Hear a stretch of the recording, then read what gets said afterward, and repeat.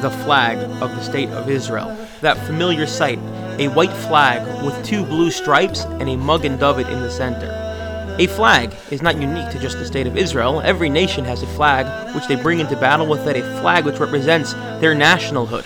In fact, the Jewish people in Parshas Bamidbar are commanded that each tribe should have their own individual flag, which the Midrashim go a great length to detail what each flag looked like and how the depictions on each flag represented accurately what that tribe stood for. Our flag, where did it come from? The current state of Israel's flag? It's a little unclear because multiple people claim credit for it. But what we do know is as follows, that when you look at the flag with its 2 stripes, what it seems to resemble is a talus, and that actually is what the designer wanted to convey, that it should look like a talus. In fact, if you look in the Pri Megadim, which is an early 18th century Polish commentator on the Shulchan Aruch, Reb Joseph ben Meir Tomim, he says that we have a talus, and on the talus we should put two blue, he writes blue, not black. Many people have black, some people have blue, but many people have black stripes on the talus. 2 blue stripes to zecher, in remembrance of the Tcheles. It's interesting, my brother once asked Rabbi Belsky why we have black on our talus if back then the Pri Megadim already says you should have blue, and he gave 2 answers. One answer he said was, there's a debate when we talk about Techeles, the color of blue, well, how dark do we mean? What shade of blue is it? Some say it's blue, like, a lighter blue, and some say it's a much darker blue, almost like a blackish blue, and that's why it became black. And then he said perhaps one can argue that once the state of Israel adopted the flag, the blue to be on the flag, so people were uncomfortable. Those who were opposed to Zionism were uncomfortable walking around with a flag on their back, and so they changed the color to black. Again, there's not halacha, it's just a custom, and that's why they did so.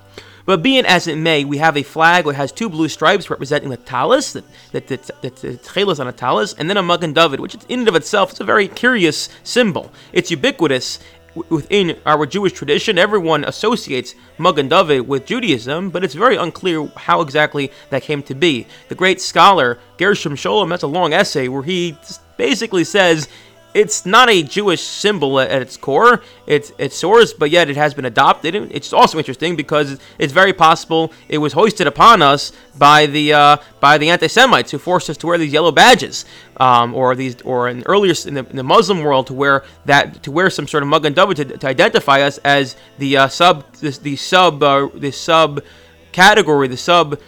nation that was living among them. Moshe Feinstein of Tshuva writes as well, I don't know where it came from, but perhaps the idea is that you have corners, you have pointing to all directions in order to show that Hashem is everywhere. Okay, so the Magen David, even if it does not have a Jewish origin, it certainly has been adopted, and you can find it in all graves and all shuls and all parochas, enough that it seems to say, as we say, that it's been adopted, and therefore it has some sort of significance. Which really leads us to the following question, and that is, what significance does the flag have?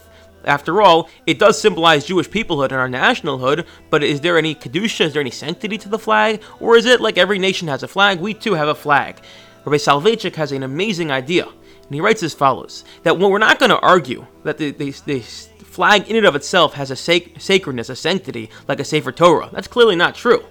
But what he writes is as follows. The Gemara, the Yored in the Shulchan Aruch and Yoreh De'ah says that when someone is martyred, we don't bury them in the regular burial shrouds. Someone who passes away, we bury them in special shrouds. If someone is martyred, we bury them in the clothes that they are wearing, full of the blood that was spilled when they were murdered. Why is that? The Shulchan Aruch says because we hope that the bloody clothing will arouse mercy from above. That the fact that we're burying someone, it's clear that they were murdered for being a Jew, it will arouse mercy from above. Says Rabbi Soloveitchik, when he looks at the flag, he doesn't just see a flag that waves on a hilltop, but what he sees is the blood and the sweat and the tears and the hopes and the aspirations of Jewry, from time immemorial, going all the way through the state of Israel. That when you look at the flag, he sees the specks and the buckets of blood that went into allowing the state of Israel to flourish, and that gives it a sanctity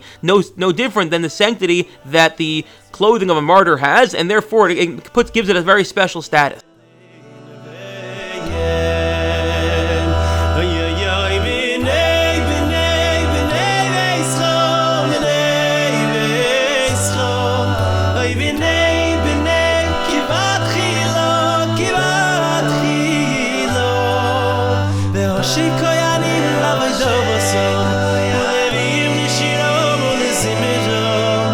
Hoshev Yisraeli.